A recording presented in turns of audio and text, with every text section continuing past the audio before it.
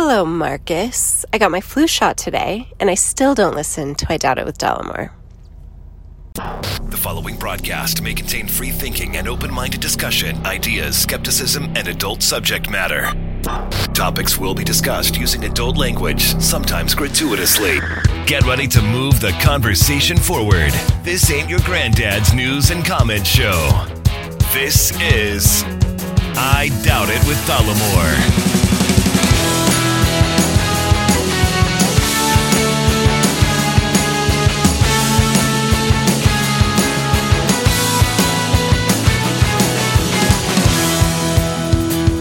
All right, everybody, welcome to the show. Thank you for joining us. Episode 627 of I Doubt It with Dollamore. I am your host, Jesse Dollamore, joined today by the lovely, the talented, the scholarly Brittany Page. So I was driving home from work yesterday, and as you do every day. Yeah, and I was in traffic, and because it's Southern California. And I was on the 405 at this point. Yeah, got to give that information. Californians. Yeah, and I had just been on the 605, got on the 405. And headed to the 55. No, I don't get off on the 55. I passed the 55 on the 405. Yeah, okay. What are you doing there, stud?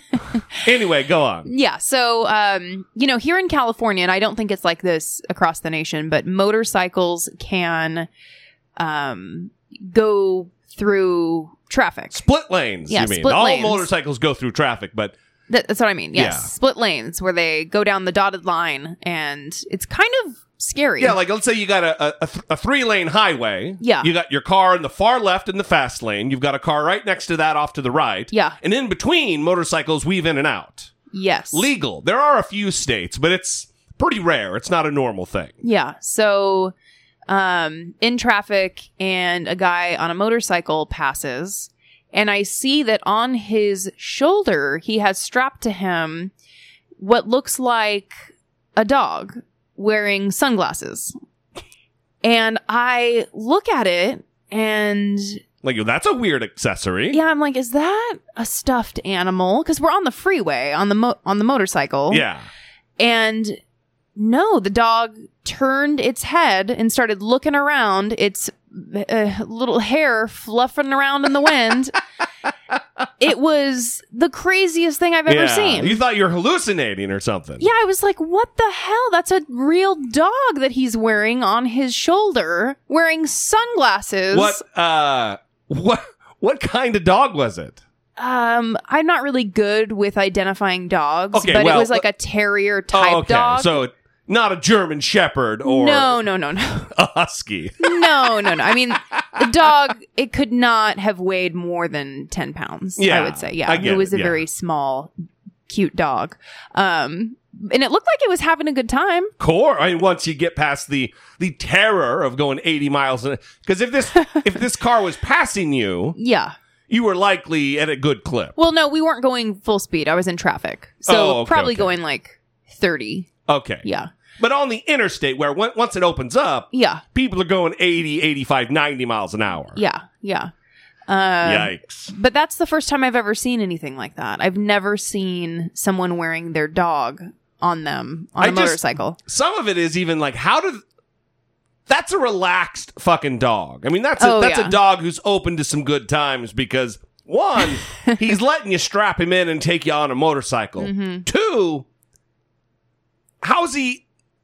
I mean, I can't imagine you put a blanket on top of Popeye and he loses his mind. I can't imagine trying to put sunglasses on him. Oh, yeah, he would not like that. But when you said the dog was open to a good time, I automatically thought of the Big Five personality quiz that he would have scored high on openness to experience, this dog. You're speaking Greek, but I get the gist. Yes. Well, another day in the life of California, everybody. I know.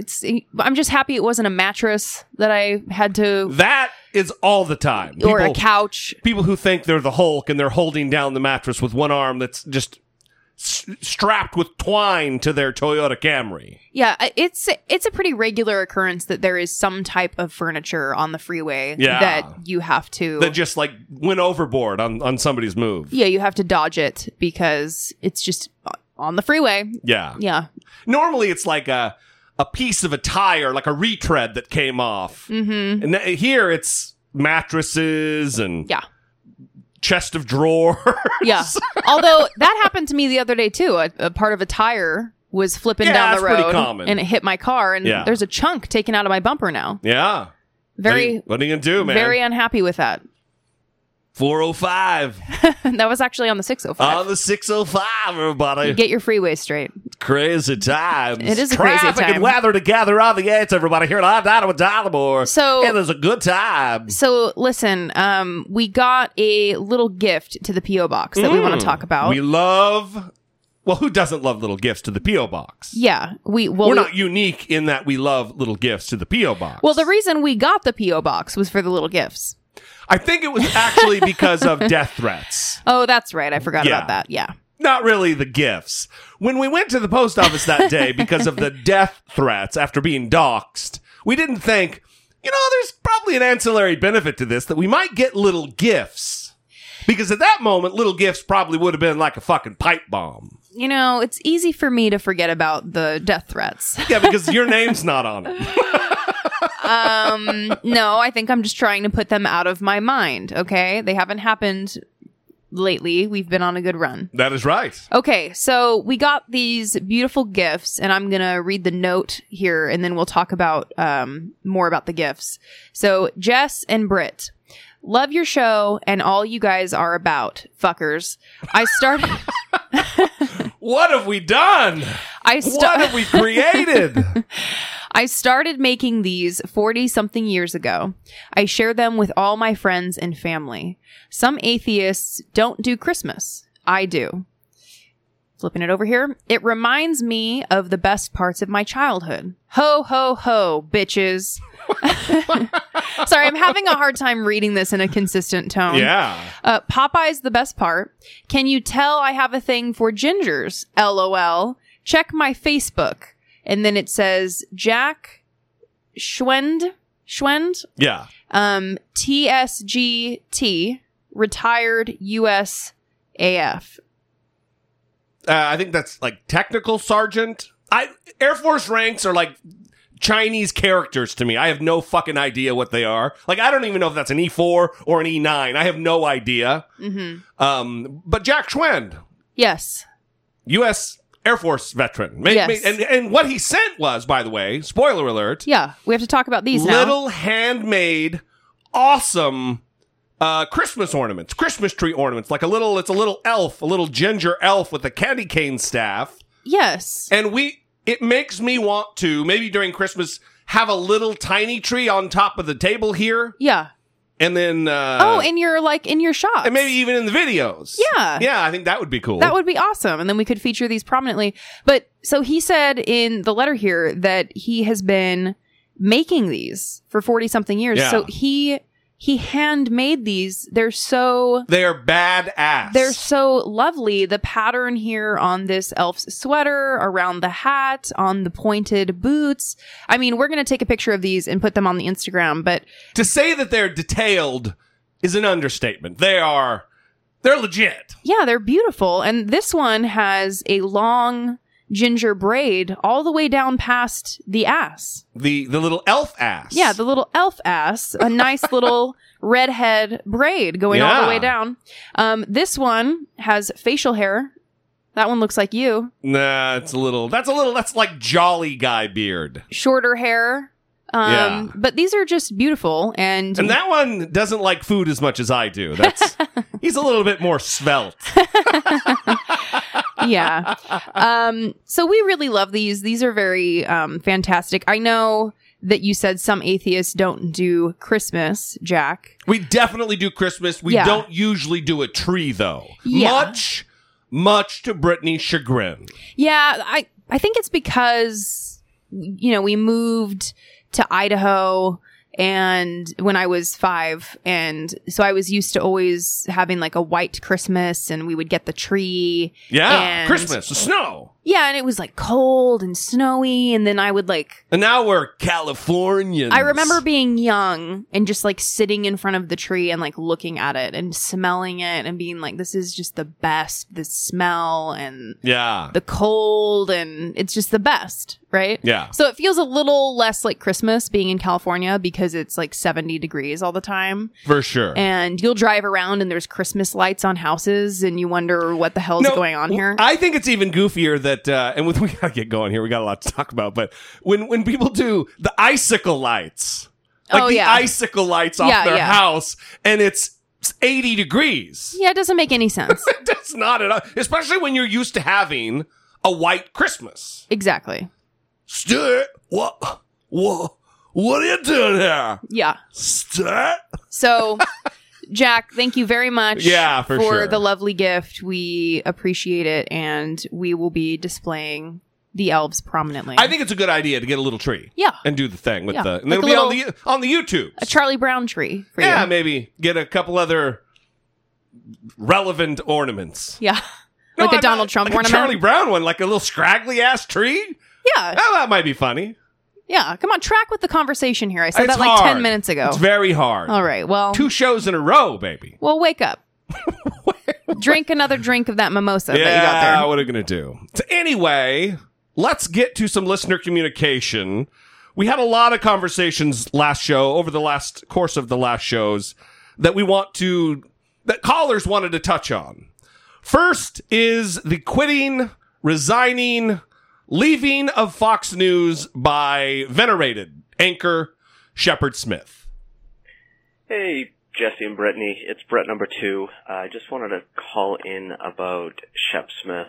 I know it certainly seems like there are bigger things going on right now, but I did want to touch base. I was never as big of a fan as you both were. How dare you, felt sir? that he hung on far too long at a place that was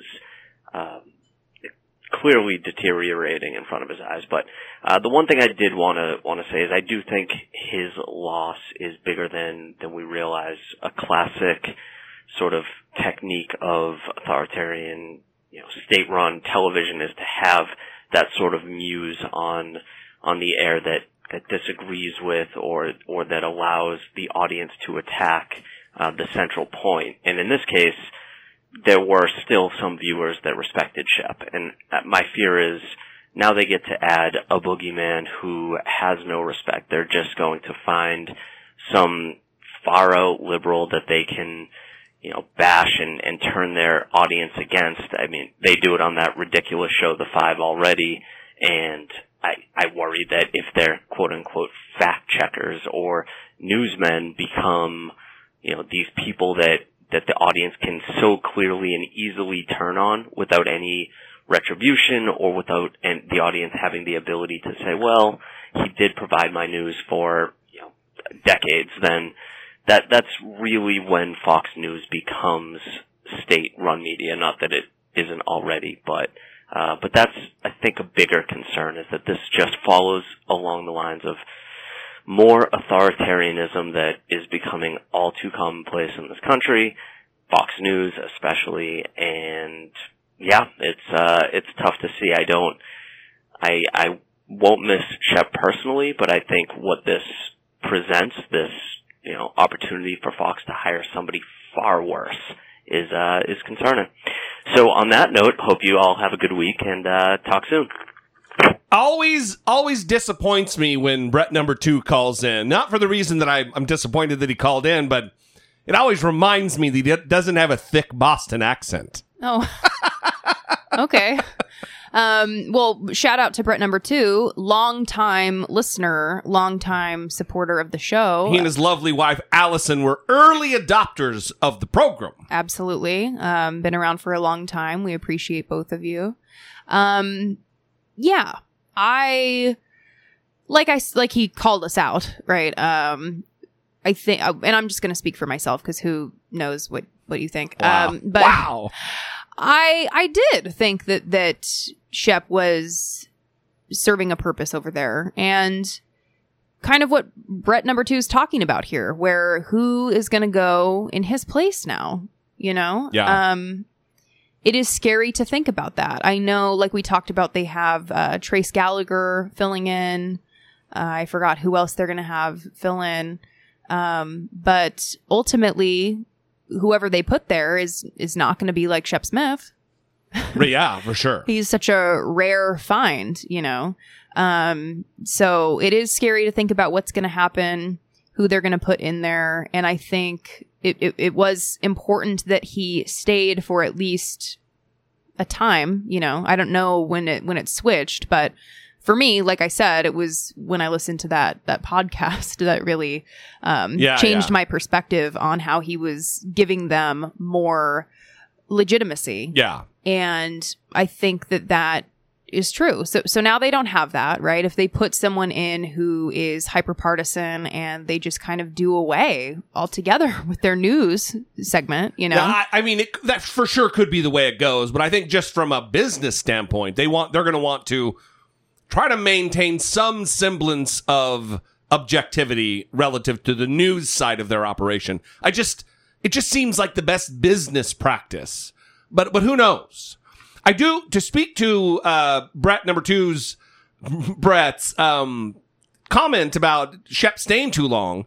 I agree. I think he did stay too long, but I think it's easy to understand why he did. That when you're in it from the inside, it's like the frog metaphor where, you know, if you put a frog in a pot in cold water and slowly increase the temperature, the frog just dies because it doesn't realize, rather than dropping a frog in a hot pot and it jumps the fuck out of there.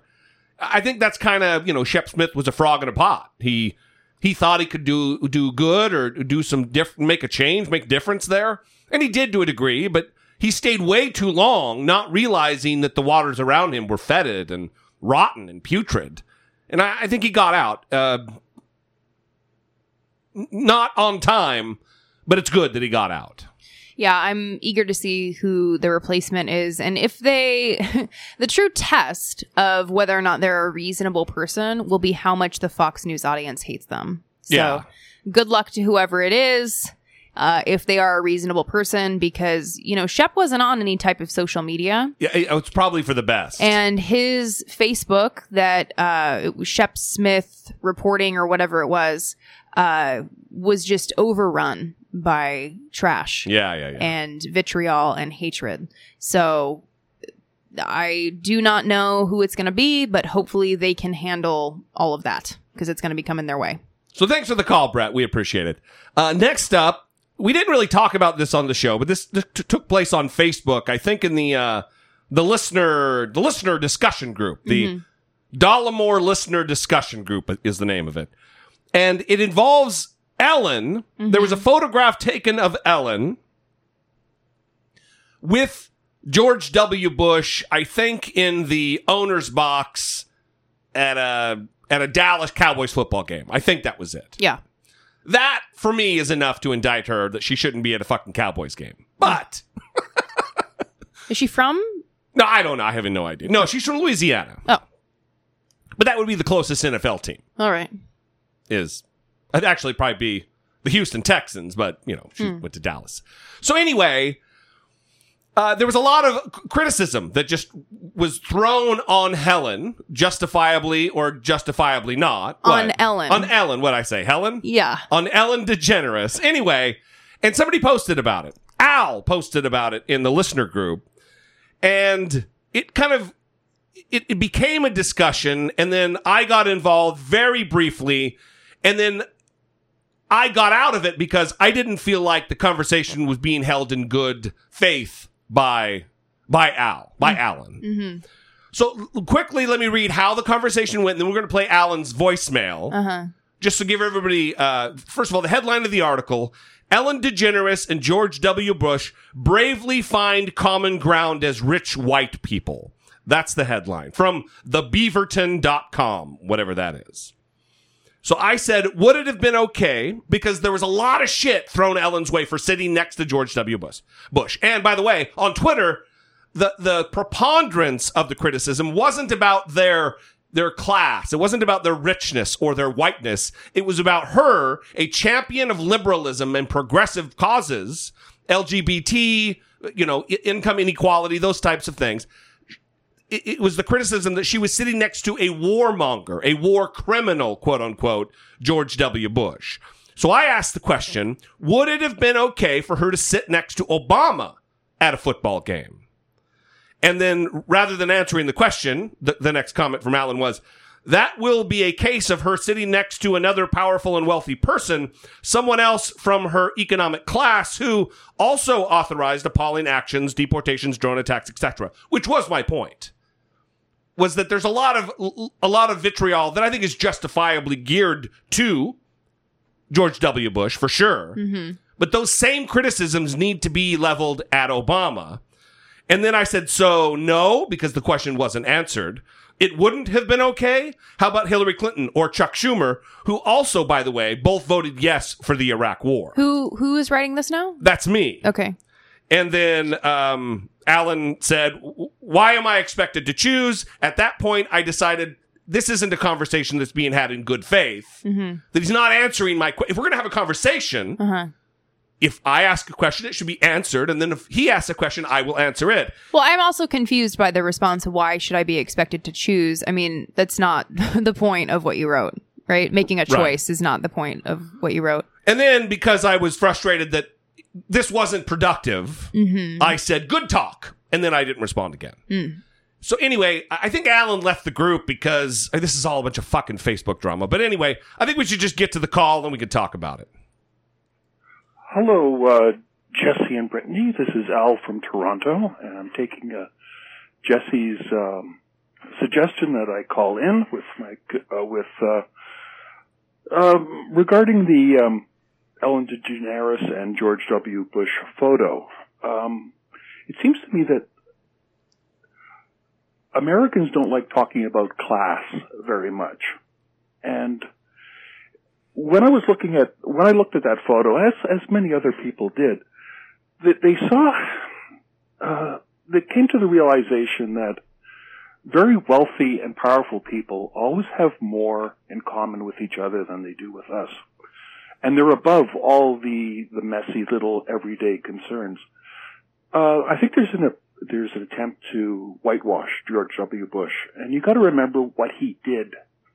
He threw the entire Middle East into chaos, effectively destroyed a country, Iraq, and we're still, and probably for years to come, dealing with the fallout from that.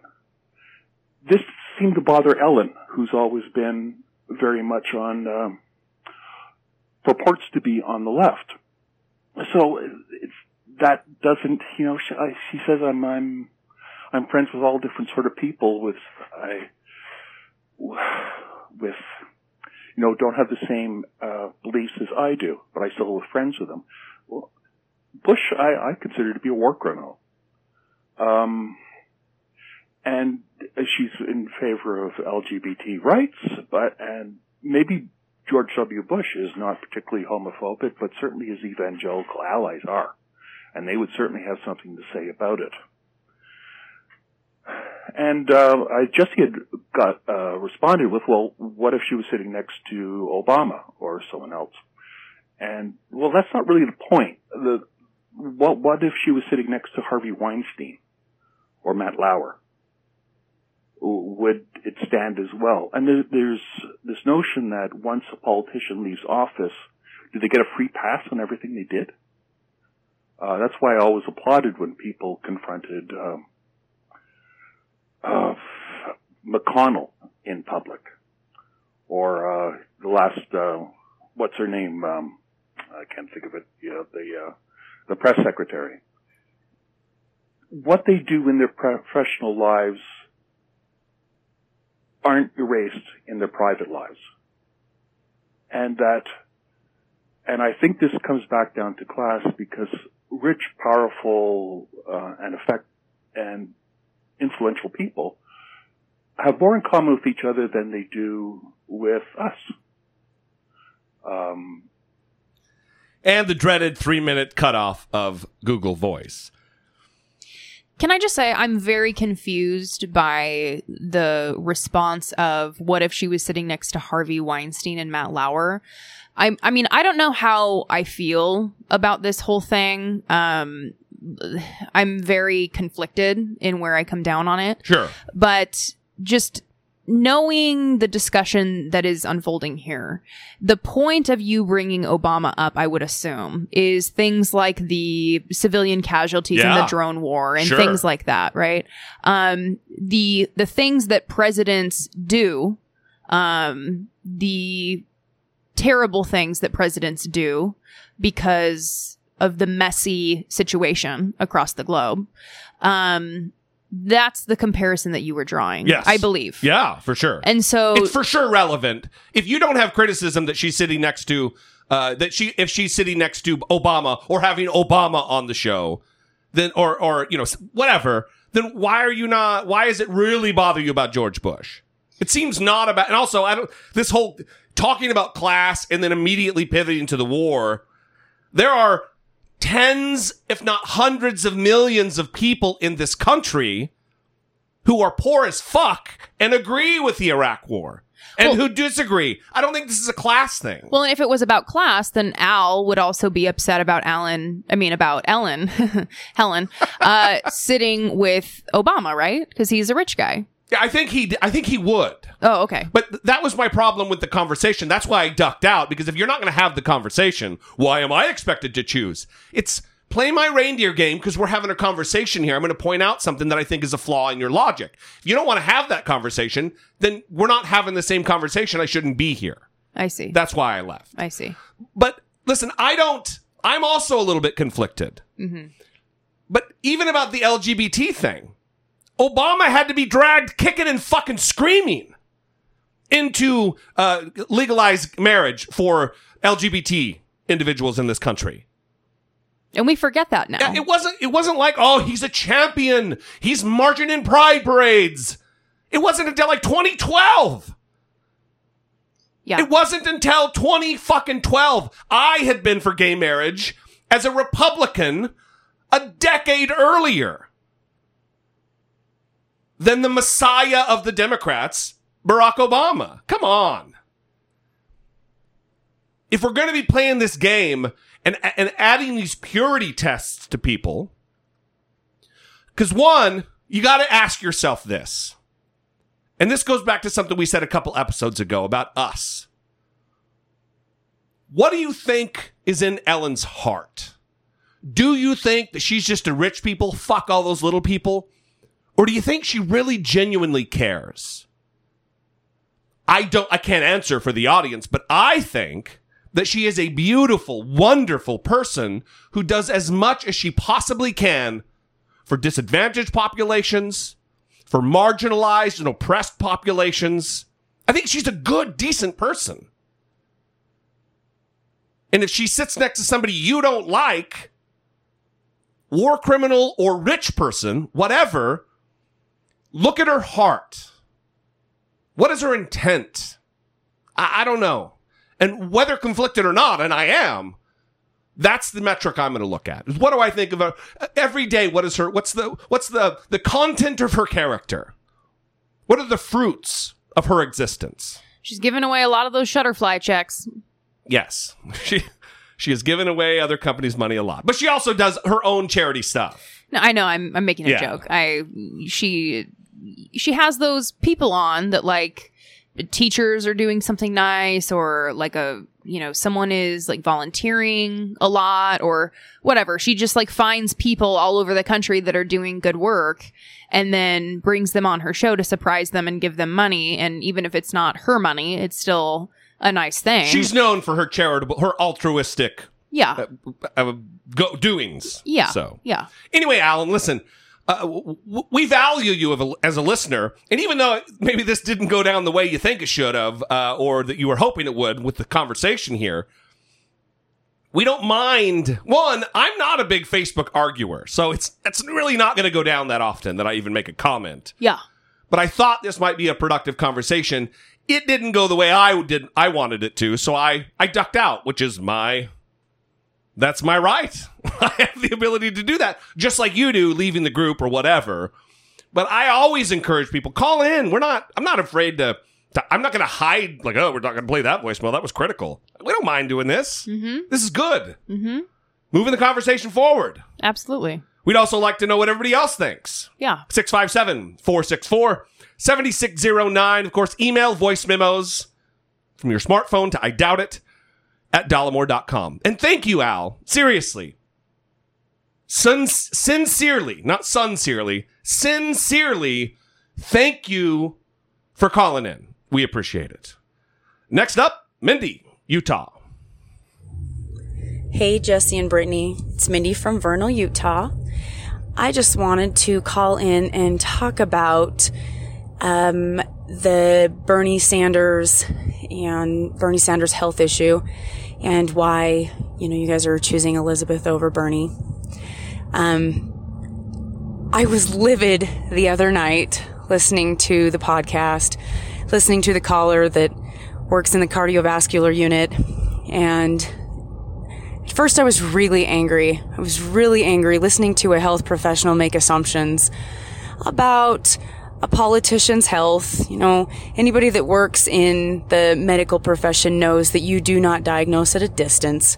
And so I was angry. I was. And you guys have taught me to listen to the conversation, something I was not very good at a few years ago.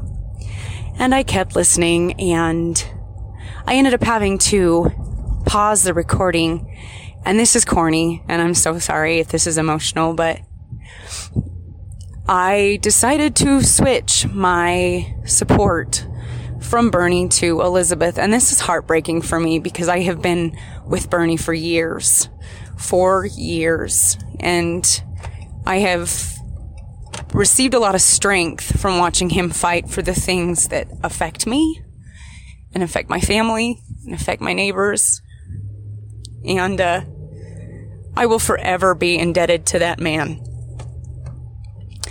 But you made a great argument for why it makes sense to support Elizabeth. And I'm going to. And you are absolutely correct in saying that if Bernie would get behind Elizabeth Warren, and he should, his health is failing, he is aging, and he has fought the hard fight, he has fought it. But what a beautiful, beautiful way to see your fight come to fruition in having Elizabeth get elected. And if he would do that, if he would just do that, there's nothing stopping us. So I just wanted to call in and tell you thank you for once again making me be reasonable and teaching me how to be reasonable. I love you guys, and you're both amazing. Brittany, you're the best part. Love you guys. Love the show. Brittany's the best part. Bye. Well, Mindy, thank you so much for that beautiful voicemail. Thank you also for being a person who uses your ticker on the road, because we could hear that. Aside from that, this is our favorite thing about doing this show, right? When we receive voicemails from people and we hear the passion behind their voice, how invested they are in the things that are most important in life, right? We could hear the emotion in your voice, and that was so powerful. We are so thankful to you for calling in and sharing that with us, sharing your story.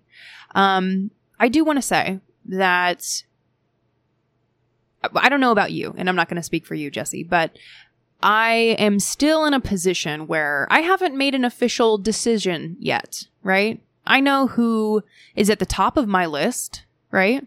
But I'm still in a place where I'm waiting to see how things play out. I'm taking in additional information, right? And she was referring to Amy the nurse that called in talking about Bernie Sanders and his health. Mm-hmm. And I don't think that Amy was diagnosing from afar, right? I think that she was saying that there were some things that are still concerning to her, right? That there's some unanswered questions related to his health. Questions that maybe we can't answer, right? Or that we won't have answered. But we should have answered. And that's me. That's not. Yeah.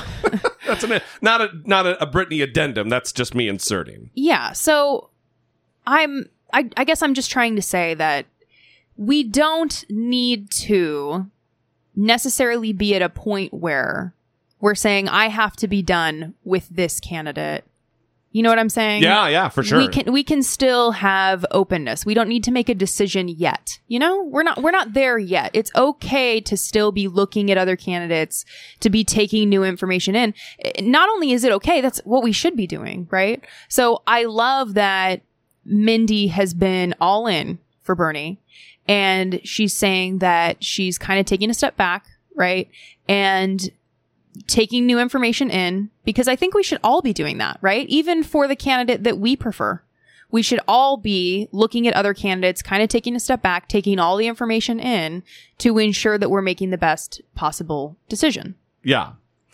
I'm going to be doing that to the very end. Yeah, it's absolutely. like I said last, not the last debate episode, but the episode before that, where I talked about, listen, if Elizabeth Warren suffers a heart attack tomorrow, I'm going to be shopping for somebody new. This isn't about Bernie Sanders and even his age. It's a compilation of many different things. Those two being chief among them, though. His 78, his advanced age, plus the health condition. It's a big fucking deal. And the fact that there's 2 full presidential terms between those two individuals in age. She's 70, he's 78. And I'm not asking you to change your mind. And listen, I know that I bluster and I yell and I scream and I act like this is the only way. That's just how I talk. All I want you to do as an audience is to consider the possibility that maybe Bernie's too old. That maybe this heart condition is a disqualifier. I think it is. But if you don't think it is, I don't think you're fucking wrong. I just think you think about it differently. And that's what I loved so much about Mindy's voicemail. I thought you were going to say about what I just said. No, absolutely not. Is that she was listening to the show, and we just talked about this, right? When we had a long-term Patreon supporter delete their pledge, and they were unhappy and saying that we've become very judgmental over time. We're two people who love to judge but refuse to be judged or something like that. Yeah. And Mindy was listening to the show and getting pissed off. And hey, that's not the first time that's happened. and it will not be the last. No, it's not. And what we love about it is that Mindy took the time to call in. Most importantly, this is what I love about it. I'm with you. Go ahead. And process it. Yeah. And talk it out. There's going to be things that we disagree about. That is okay. We want that to happen, in fact. That's how we become better. That's how we become smarter. Yeah, I've said for years, the only person with whom I agree 100% of the time is me. And actually, sometimes that's not even true. Yeah. Sometimes I'm conflicted about shit. Yeah. So it's something we all need to practice and learn how to do better. But I appreciate Mindy not turning off the show and turning it off for good and saying, you know what? Fuck them. Yeah. I don't agree with them. I'm out. Whatever. That's prick shit, bro. Because that's prick shit. That would have made us both very sad. Yeah. Well, listen, it would have... Every time we lose any listener, but any listener especially that communicates with the show that sounds off, that is a loss. Yes. That's losing something you'll never get back, because that is perspective that is unique to that person. Yeah. And once they're gone, they're fucking gone. So, Mindy, thank you. We really, truly appreciate you very much. And on that note, I want to read an email that we received. This one is from Josh. Hey guys, I listened to episode 625 and took to heart what you said about people leaving the show because of disagreeing with something you say. I typically only write into you when I do, in fact, have a dissenting thought on something you talk about. And the main reason I wanted to become a Patreon supporter in the first place is because you receive my disagreements with open arms and are willing to engage in a thought-out way. The other 90% of the time, I just enjoy the way you balance each other out with Brittany's metered approach and Jesse's more bombast style. He just means I'm a dick. It's a great balance that I'm sure you've realized you have. I hope that people abandoning the show for these reasons isn't something you encounter often, and just wanted to give you a friendly reminder that you have at least one listener who plans to stay with you precisely because you aren't afraid to be honest with your thoughts, even when you know there's a risk to lose listeners. Josh. And he brings up an awesome point too, right? We know that people are going to disagree, but we can't hold back how we feel about things, right? That's the whole point of all this. What kind of a show would this be if we were like, what's the audience at large gonna think? Let's adjust how we react to this because we want to please everybody. Yeah. That would be a fucking terrible show. Yeah. And also impossible to do. Absolutely. So we appreciate you, Josh. Thank you very much for that voice memo. I mean, for the email, I'm getting all confused. I appreciate you too, but not quite as much as Brittany because you shit on me. And I'm glad to hear that when you have written in, when you have called in, that you feel your disagreements have been treated with respect. It's something that we're not perfect about, by the way. Especially me. And that's another thing that we're always trying to improve as well, you know?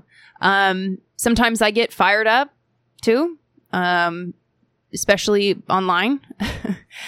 And it's always something that we're working on, right? For sure. Trying to be better, trying to move the conversation forward, and we appreciate the audience's assistance with that. Speaking of assistance, actually not speaking of assistance at all, is there any more emails? All right. Moving on.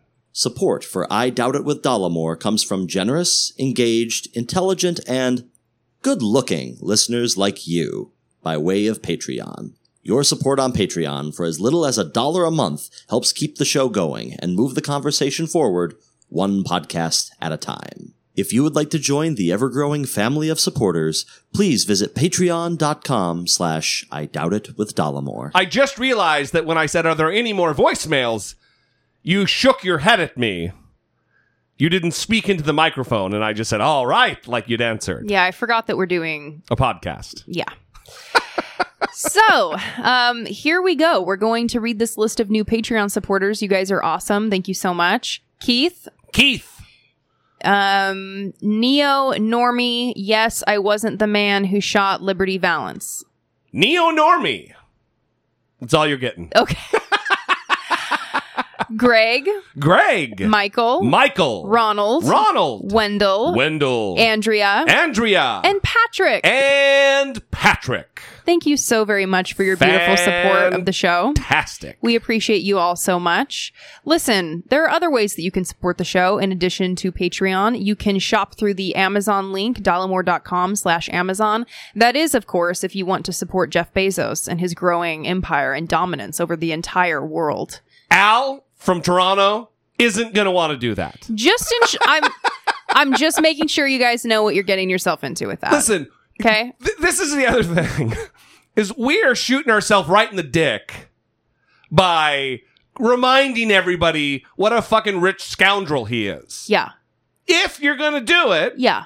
If you're already going to do that. Mm-hmm. Use the Dollamore link. Yeah, might as well. So you're taking money out of his pocket and it's giving it to us. Yeah. I mean, it's never going to get us to be able to build a fucking spacecraft, but, you know, it buys us some coffee. Yes.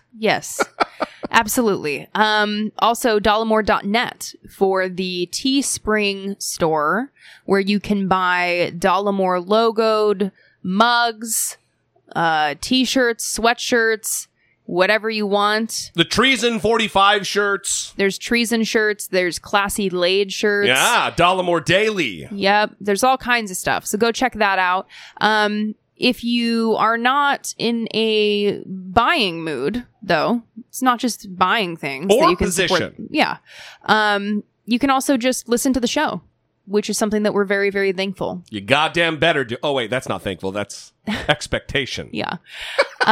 Also, rating and reviewing us on iTunes is a very helpful thing as well. Make sure you keep those profanity free, though, because they will not post them. We also want to remind you, we talked about this on the previous episode, not the debate episode, the one before that, that our Thanksgiving episode is coming up. Yeah. And we want you to be thinking about the past year, what you're thankful for, and remember that it is a family-friendly show that we do every year for Thanksgiving. We want you to send a voice memo, record in a quiet place, and profanity-free.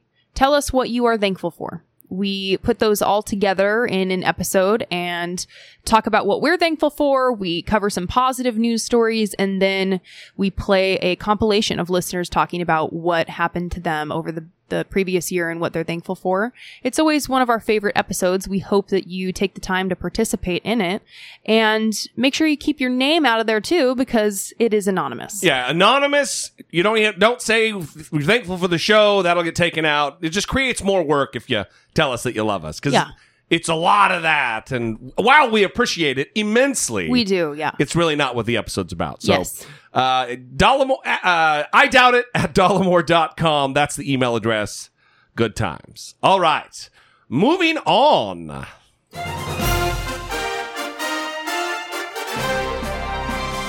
Dollamocracy. Facing down pessimistic politics with realistic optimism. So for weeks and weeks now, we have been in the middle of this Ukraine quid pro quo situation, this extortion, this bribery call that Donald Trump had with Volodymyr Zelensky, the president of Ukraine. It has been nothing like that happened. The call was perfect. The call was beautiful. The call was perfect, perfect, perfect. No quid pro quo. No quid pro quo. They released the transcript. It's obviously a quid pro quo. And still, no quid pro quo. No, there was no condition. No, no, no. Well, Mick Mulvaney, the acting attorney general, the acting chief of staff. What in the hell is going on? The White House, acting White House chief of staff, took to the podium. One, to announce that Donald Trump has awarded himself a contract worth millions and millions and millions of dollars to host the G7 at his resort, Doral. Yeah. But in the midst of that, questions were asked about this phone call and the conditions on which money, hundreds of millions of dollars, were placed on military aid. The latest bombshell came from Acting Chief of Staff Mick Mulvaney admitting there was indeed a quid pro quo to pressure Ukraine, and that followed the brazen announcement that the president is awarding the G7 summit to his own Florida resort. And it was our Jonathan Karl who asked that question that got the extraordinary answer from Mick Mulvaney. He starts us off this morning from the White House. Good morning, John. Good morning, Cecilia. Mick Mulvaney is the key player here because he is the official who the president directed to freeze aid to Ukraine. And when he responded to my questions, he was crystal clear about why the president wanted him to do it. Did he also mention to me in the past the corruption related to the DNC server? Absolutely. No question about that. But that's it. And that's why we held up the money. Acting White House Chief of Staff Mick Mulvaney repeatedly insisted the president did nothing wrong. So the demand for an investigation into the Democrats was part of the reason that he ordered to withhold funding to Ukraine. The look back to what happened in 2016 certainly was part of the thing that he was worried about in corruption with that nation. And that is absolutely appropriate. But to be clear, what you just described is a quid pro quo. It is funding will not flow unless the investigation into the Democratic server happens as well. We do that all the time with foreign policy. And I have news for everybody. Get over it. There's going to be political influence in foreign policy. Mulvaney's words, which he later took back, directly contradicted what the president has been saying for weeks. But there was no quid pro quo. There was no quid pro quo. There was no quid pro quo. And it seemed to confuse his allies on Capitol Hill. He admitted that military aid to Ukraine was frozen in part to put pressure on Ukraine to investigate Democrats. So Mick Mulvaney just said what you said? Yes. Okay, I don't know. I'd like to know what that means. Democrats who have been investigating whether there was a quid pro quo pounced. Things have just gone from very, very bad to much, much worse. Mulvaney had said exactly what was going on. There was a quid pro quo. All this unfolded as the president confirmed that his Secretary of Energy, Rick Perry, a main player in the administration's dealings with Ukraine, is resigning. The reason, unclear. Rick has done a fantastic job at energy, but it was time. About 5 hours after Mulvaney's press conference, he put out a written statement that effectively denied saying what he said. Mulvaney accused, quote, the media of misconstruing his remarks, and then said, quote, there was absolutely no quid pro quo between Ukrainian military aid and any investigation into the 2016 election. But that is not what he said at the press conference. In fact, when I directly asked him if there was a quid pro quo, he said, quote, we do that all the time with foreign policy. George, it was interesting that Mulvaney's written statement came after the president's outside legal team put out a statement saying that they had nothing to do with his press conference. Yeah, and the Justice Department said they were surprised as well. It was such a big surprise to see him say that about no quid pro quo, but this press conference was called to announce that the G7 summit was being awarded at President Trump's hotel. And we're going to get to that, the G7 thing. But he gets up in front of the cameras and says, yeah, we did that. Get over it. There's going to be politics in diplomacy. That's the way we operate. And when he is talking about we, he's not talking about we, the United States of America. He's talking about we, the Trump White House, this administration. That's how we do things. Now, I'm glad that Jonathan Karl there, I'm glad that he didn't say he walked back his statement with his clarification. It's not even really a clarification. He just says something completely different than what he said in the press conference. Do we have it? Yeah, we do have it. But before I read it, I want to kind of toot my own horn a little bit. Oh. Not because I remember. I'm teasing. No. Wait a minute. I don't get the horn? Sure. Here you go.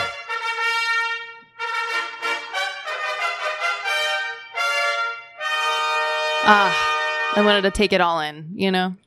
Silence, respect. Just listen to the horns. Well, especially since it doesn't happen very often to you, so. Wow. So I got this tweet from @sarcasmqueen01. And they said, remember when you said we'd get to a place where they'd openly admit it and say, so what?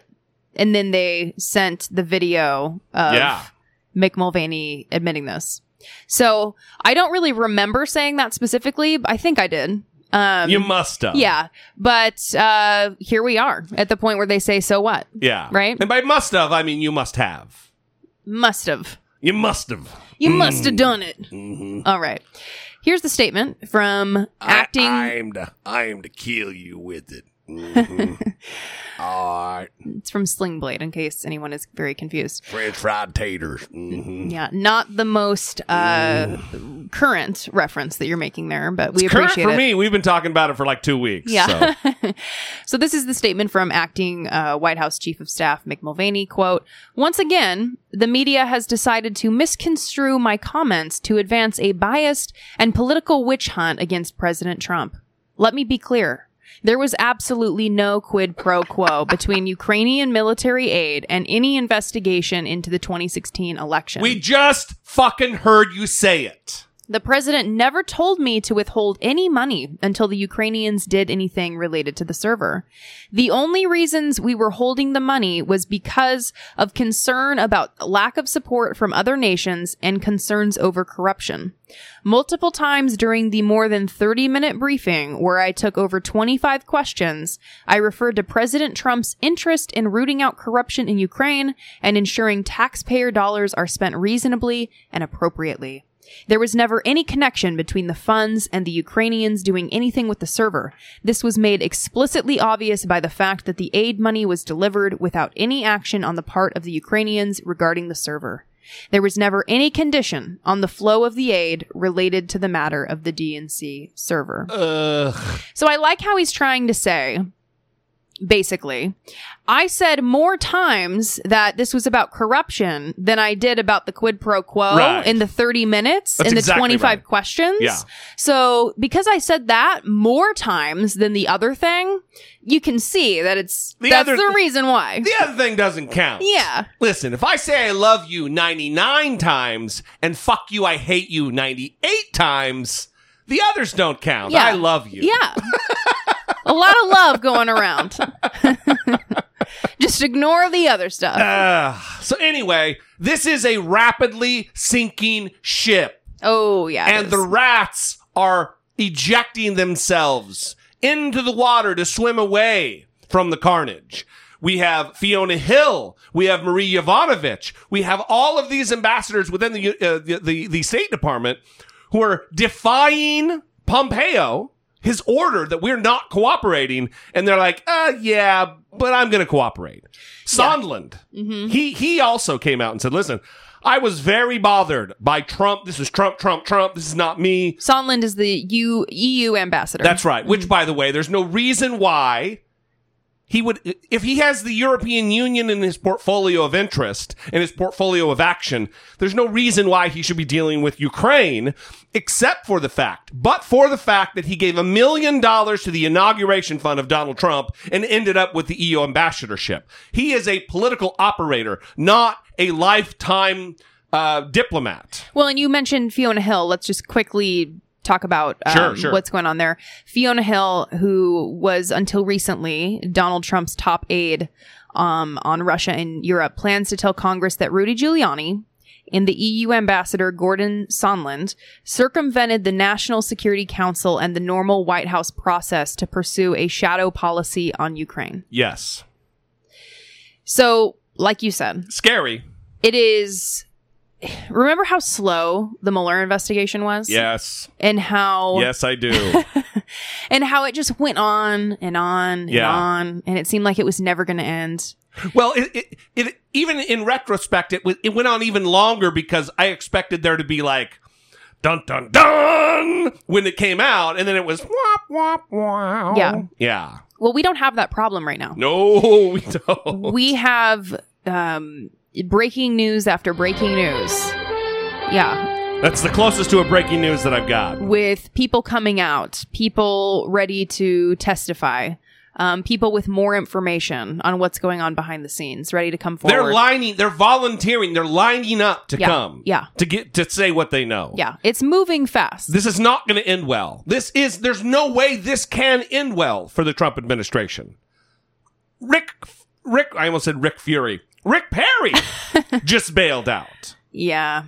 I mean, who knows? It's one of those deals where the devil you know might be better than the devil you don't know. Mm-hmm. Who knows who's going to be the energy secretary next? Something else that happened this week. He also, by the way, is saying he's not going to comply with the subpoena. Yeah. But go ahead. Good. Good. Goodbye, fuck that guy. Yeah. Yeah. So John Bolton, you remember him? Oh, yeah, the walrus guy. Yeah.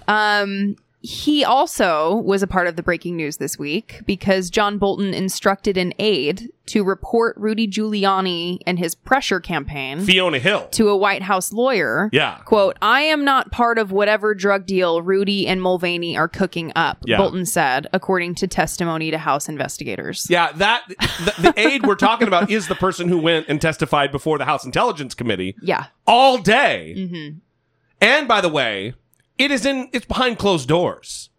Mm-hmm. So anything that's positive for the side of impeaching and removing Donald Trump from office isn't going to be talked about by Republicans. They're not going to leak that shit.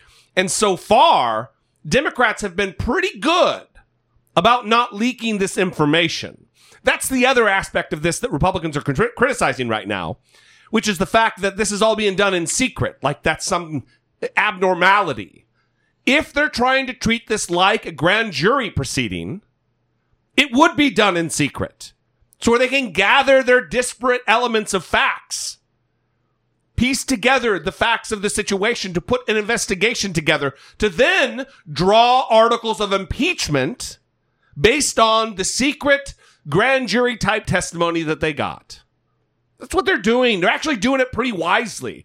I've said from the beginning, not to toot my own horn, but this should be done in secret. And then when we will find out what we need to know that's relevant. Because when you do it in public, they turn it into a fucking circus because the cameras are on. So not to interfere with... I'm done. Go ahead. Okay. John Bolton is also said to be behind a lot of the leaks that have been coming out. I think it's said more accurately that Donald Trump fears that John Bolton is the one behind the leaks. Thank you for correcting me. That is absolutely what I meant to say.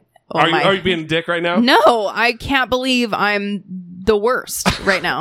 Are you being a dick right now?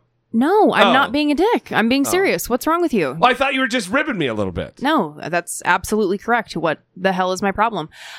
This is according to the Daily Beast. Yeah. So according to the Daily Beast, they found like 3 sources that are saying the same thing, that Donald Trump believes all of these leaks to the Washington Post, the New York Times, the Wall Street Journal, that it's coming from John Bolton. Yeah. Because when he left, they did not... It wasn't good. Yeah, they did not maintain like a friendly connection. Yeah, there are pictures. He learned of his firing through a tweet again, of course, and he was left outside the White House while Pompeo and the twitchy guy Mnuchin went up there and talked in front of in the press briefing room. So it wasn't good the way they fired him. Like anyone else that got fired, it wasn't good. Bitter terms. Yeah, for sure. And John Bolton is also writing a book right now about his time with Donald Trump. So just take my money already.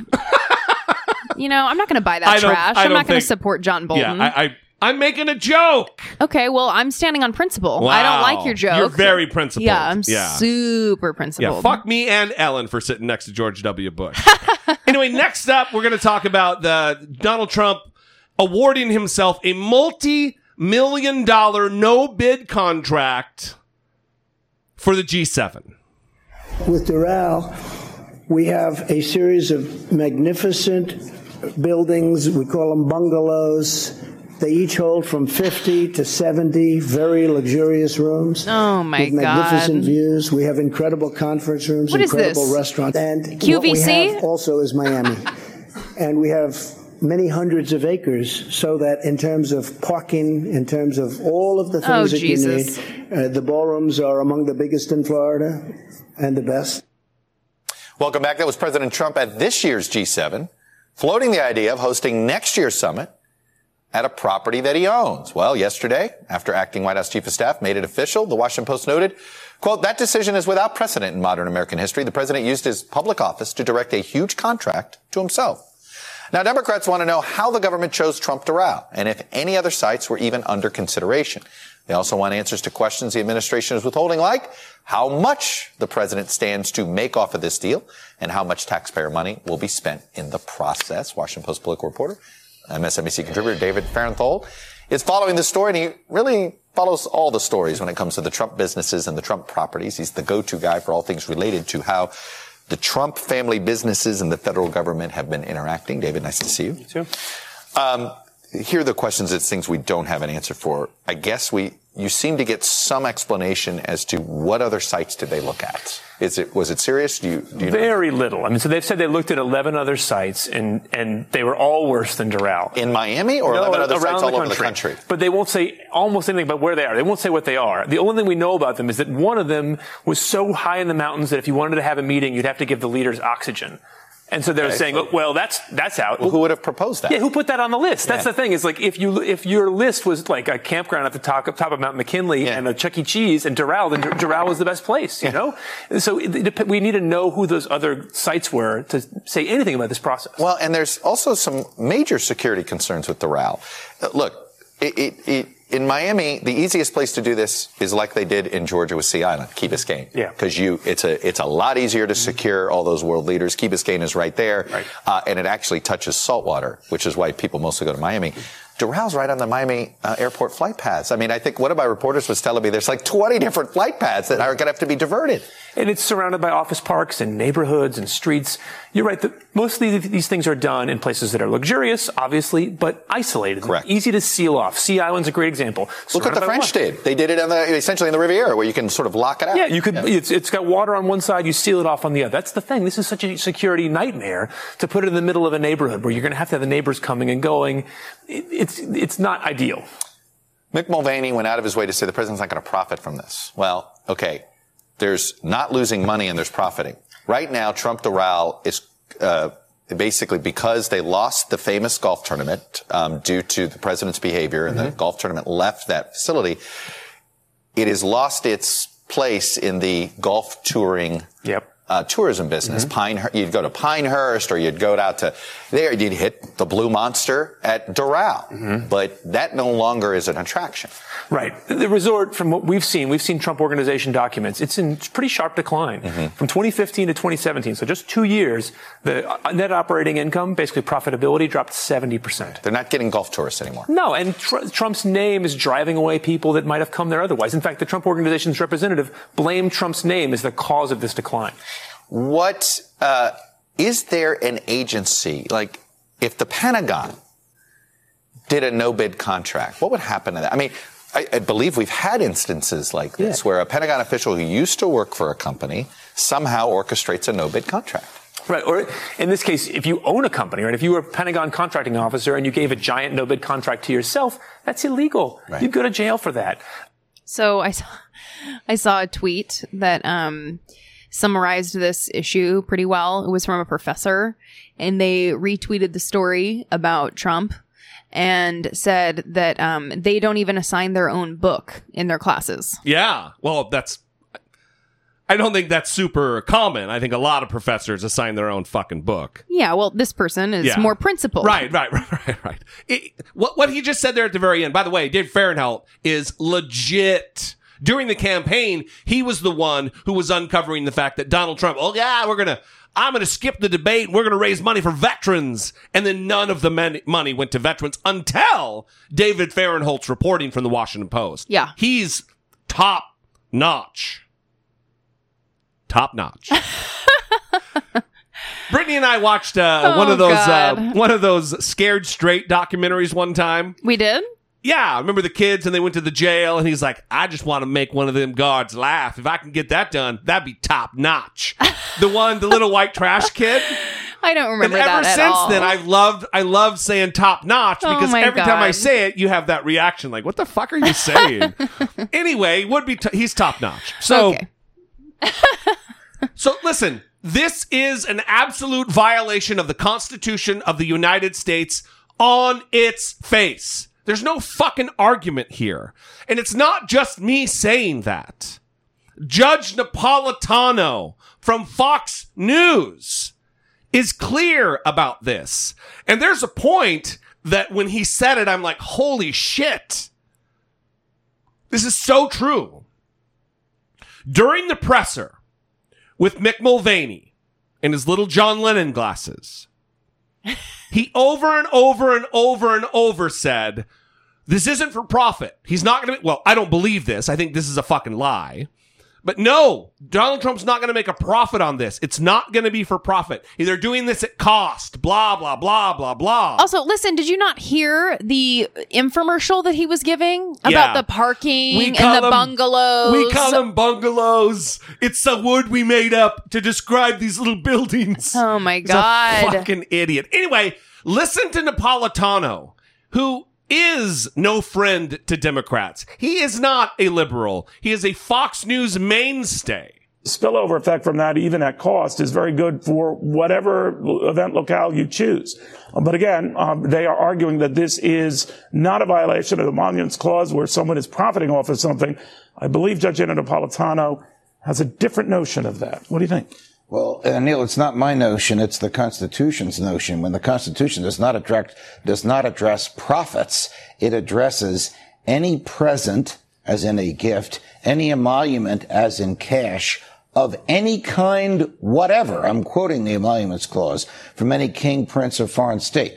So if this were a meeting of the governors of the United States, there'd be no Emoluments Clause problem. The purpose of the Emoluments Clause is to keep the President of the United States of America from profiting off of foreign money. Here we go again. Not in the campaign, but in some event or entity that he controls or is running. He has bought himself an enormous headache now with the choice of this. This is about as direct and profound a violation of the Emoluments Clause as one could create. All right, we should explain again, doing a little bit of research here, for the Trump business, and I'm not saying this is the president himself, but it extended to his family. This particular locale is the biggest moneymaker for the Trump family. So I know a little bit, having covered numerous G7 events all over the world over my career, whatever you might lose, because they probably do lose a little bit, given the fact that no one else can go to these venues when the world leaders are there. So it's in lockdown. But again, the carryover, the spillover, that if you go to Sea Island today, they still have the flags of the countries and trees that were planted. It's a great, draw to people who visit. Wow, this is where the foreign leaders are. So it has a spillover effect. Well, most respectfully, Mr. Mulvaney's focus on profit, while it may make sense in the economic world, is not what the framers were concerned about. They were concerned about a gift or cash coming directly or indirectly to the President of the United States, even if it's done at a loss. Now, the President owns shares of stock in a corporation that is one of the owners of this, along with many other investors. He also owns shares of stock in the corporation that manages it. So those corporations will receive a great deal of money from foreign heads of state because this is there. That's exactly what the Emoluments Clause was written to prohibit. And it does lift the stature, the status of the resort in question. Now, Mick Mulvaney was saying that, we looked at all the this is the only one we could find. Well, I'm not a golfer. I play miniature golf, so that might count. But there are tons of them around everywhere. Now, I understand with this particular facility, it is large enough to accommodate everybody. They can all be on site to hear Mick Mulvaney say, well, I think that was the same at Sea Island, was certainly that way at Camp David if all the leaders wanted to stay in the neighborhood. So there's an appeal from a security perspective, but if it has the name Trump on it, I think you would bend over backwards to avoid that. This seems to me to be an urgent enough matter that why is the court fucking around with this? Dallying with this. Get to it. Make a ruling. Get this to the Supreme Court if that's where it's going to end up as quickly as possible. Because every single day of Donald Trump's presidency, he is profiting mightily, handsomely from his office by way of the violation of the Emoluments Clause. If this is something that our founders and our founding documents specifically guarded against, wanted to guard against, wanted to prevent, why in the fuck is it taking us 3+ years to get it resolved? No good. The other no good thing, well, before we do that, 657-464-7609. Email your comments in voice memo form from your smartphone to idoubt@dollemore.com. We talked about this last episode, the debate episode. Tulsi Gabbard doing her endless, ongoing regime change war. Her mantra. It's her new thing. She loves it. Hillary Clinton went on a podcast. Not this podcast. I'm not sure if you know. She's probably never going to come on this podcast. No. A podcast called Campaign HQ, I believe. Mm-hmm. And she had some things to say about Congresswoman Tulsi Gabbard. And we're going to play the short snippet here. I'm not making any predictions, but I think they've got their eye on somebody who's currently in the Democratic primary and are grooming her to be the third-party candidate. She's the favorite of the Russians. They have a bunch of sites and bots and other ways of supporting her so far. And that's assuming Jill Stein will give it up, which she might not because she's also a Russian asset. Now this, I don't know how to address this because, well, I know how to address it. I just want to be careful. Tulsi Gabbard, I'm not a fan of Tulsi Gabbard. I think that's pretty clear based on the last episode and previous to that, and my Twitter feed, and just generally my general outlook on things. Not a fan of Congresswoman Gabbard.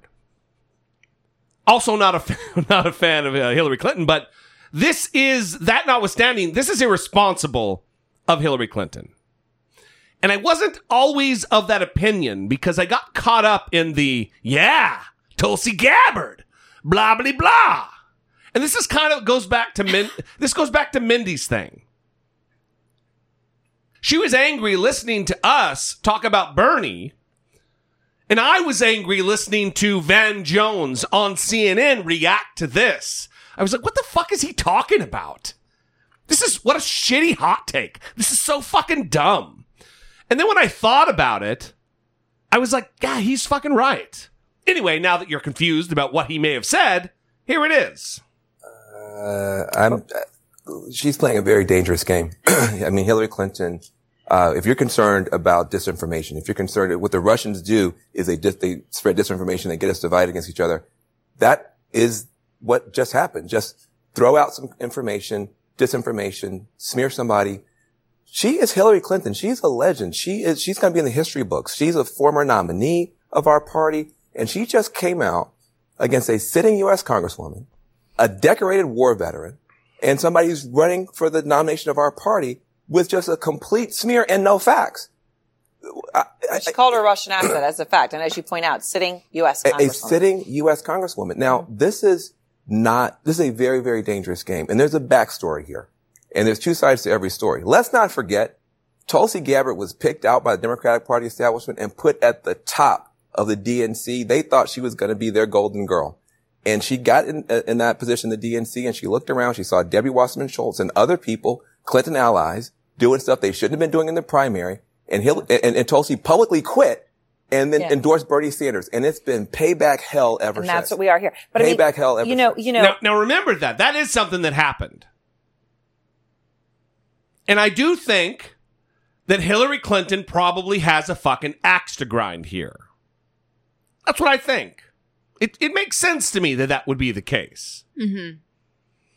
But it is irresponsible, like Van Jones said there, for her to make blanket accusations as though they are fact.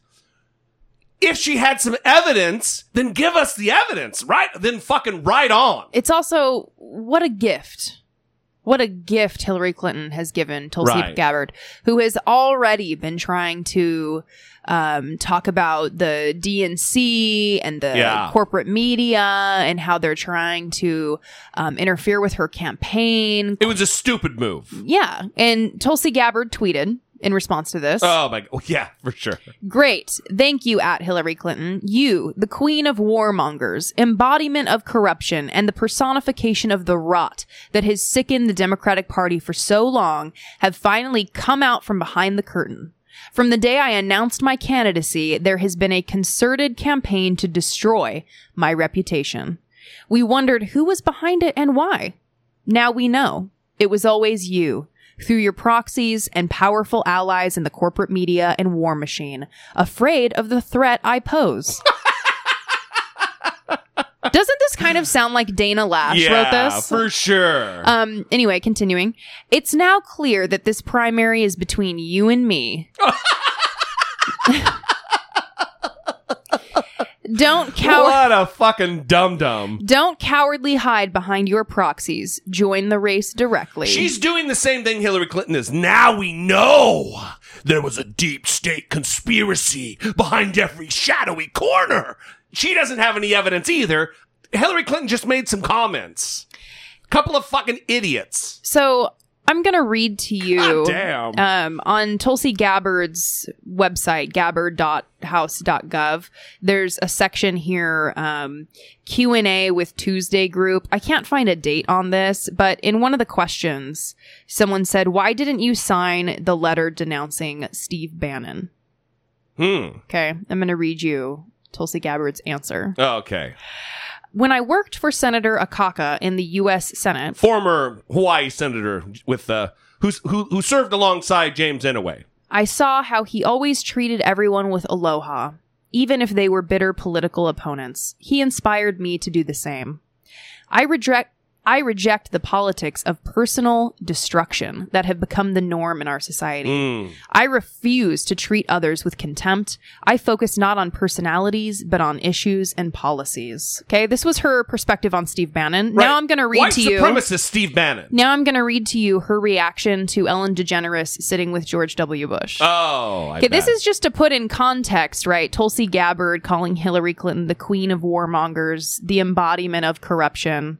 The personification of the rots. Right, and Steve Bannon just being, he just has a different opinion about things. He has the aloha, everybody. Yeah, god damn. I haven't even heard what this next thing is, and I'm already pissed off. Well, Ellen, so this is her take on Ellen's response to the backlash of her sitting with George W. Bush. Okay, she tweeted, "At the Ellen Show's message of being kind to all is so needed right now. Enough with the divisiveness. We can't let politics tear us apart. There are things we will disagree on strongly and things we agree on. Let's treat each other with respect, aloha, and work together for the people." So she gives Steve Bannon the aloha. And George W. Bush. But Hillary Clinton is the queen of warmongering. That was a little reverberation inside my mouth, Brittany Page. You were very alarmed. Well, I was like, what is that? Okay. Queen. How's that? Better? Yeah, that's better. We need to wrap this up because I'm ready to fucking fall asleep. Listen, but the point of this is that she's not being some principled person. Yeah, right. With her attack on Hillary Clinton. This is whatever suits her the best in the moment is what she's going to say. Absolutely. Yeah. This is based on getting more political attention, which is why I'm so pissed that Hillary Clinton did this. Yeah. You know? Gave her a fucking gift. Yeah, just Tulsi must have been so happy when she opened up her phone and saw all of this news breaking. Just thrilled. Yeah. Because it gives her more attention. She already met the donor threshold to make it into the November debate. The only thing she's trying to get is the polling threshold. Now Hillary Clinton has given her an edge up on that, right? Right. It's not for sure. I think she did enough damage. The problem is that she just did enough damage. You don't need to go on a fucking podcast and give her the boost, Hillary. Seasoned political operator. Yeah. God damn. So, good times. Where did we come down on that? Fuck them both. Yeah, no one did. No one was doing anything beneficial there. No good. Perfect.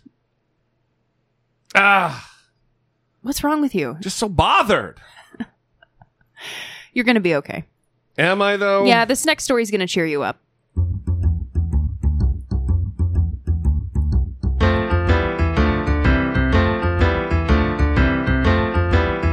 It's the asshole of today.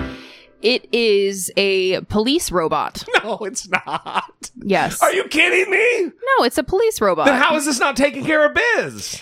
Well, that's the thing. I'm pretty terrified of robots, and I am afraid of what is to come in terms of their takeover and their putting us into slavery. Their takeover. We're talking about police robots!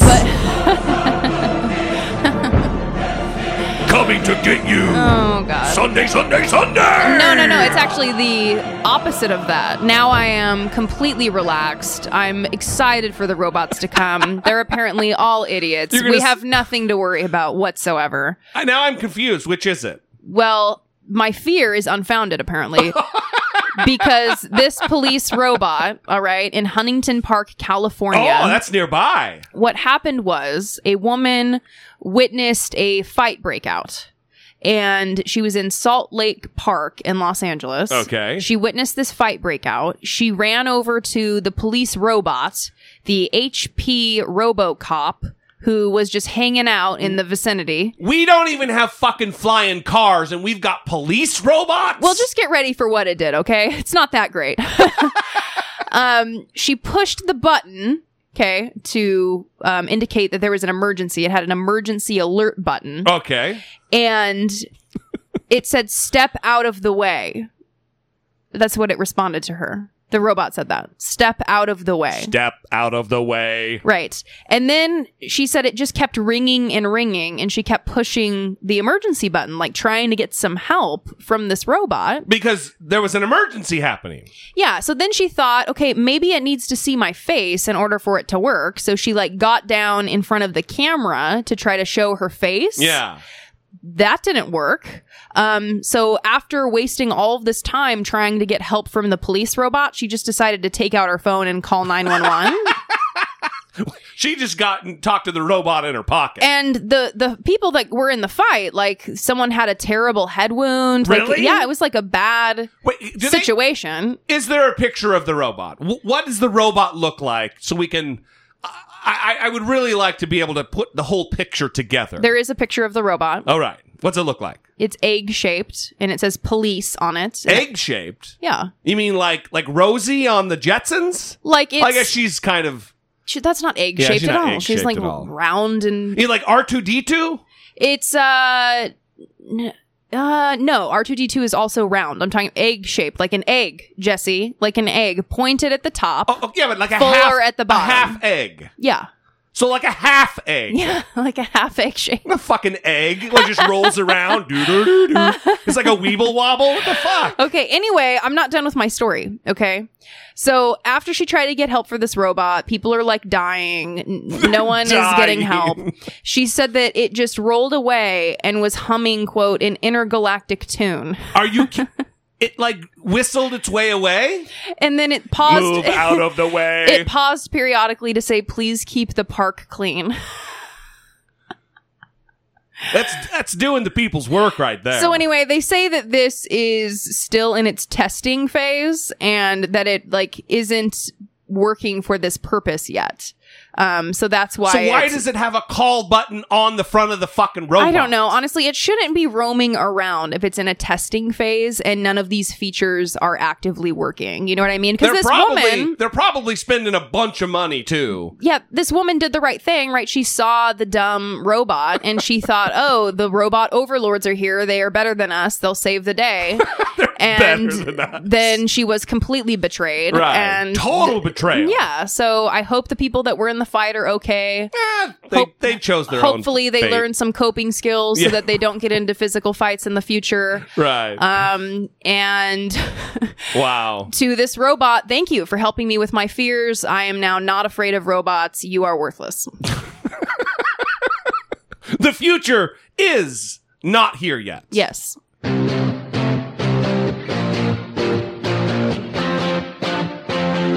Taking care of biz.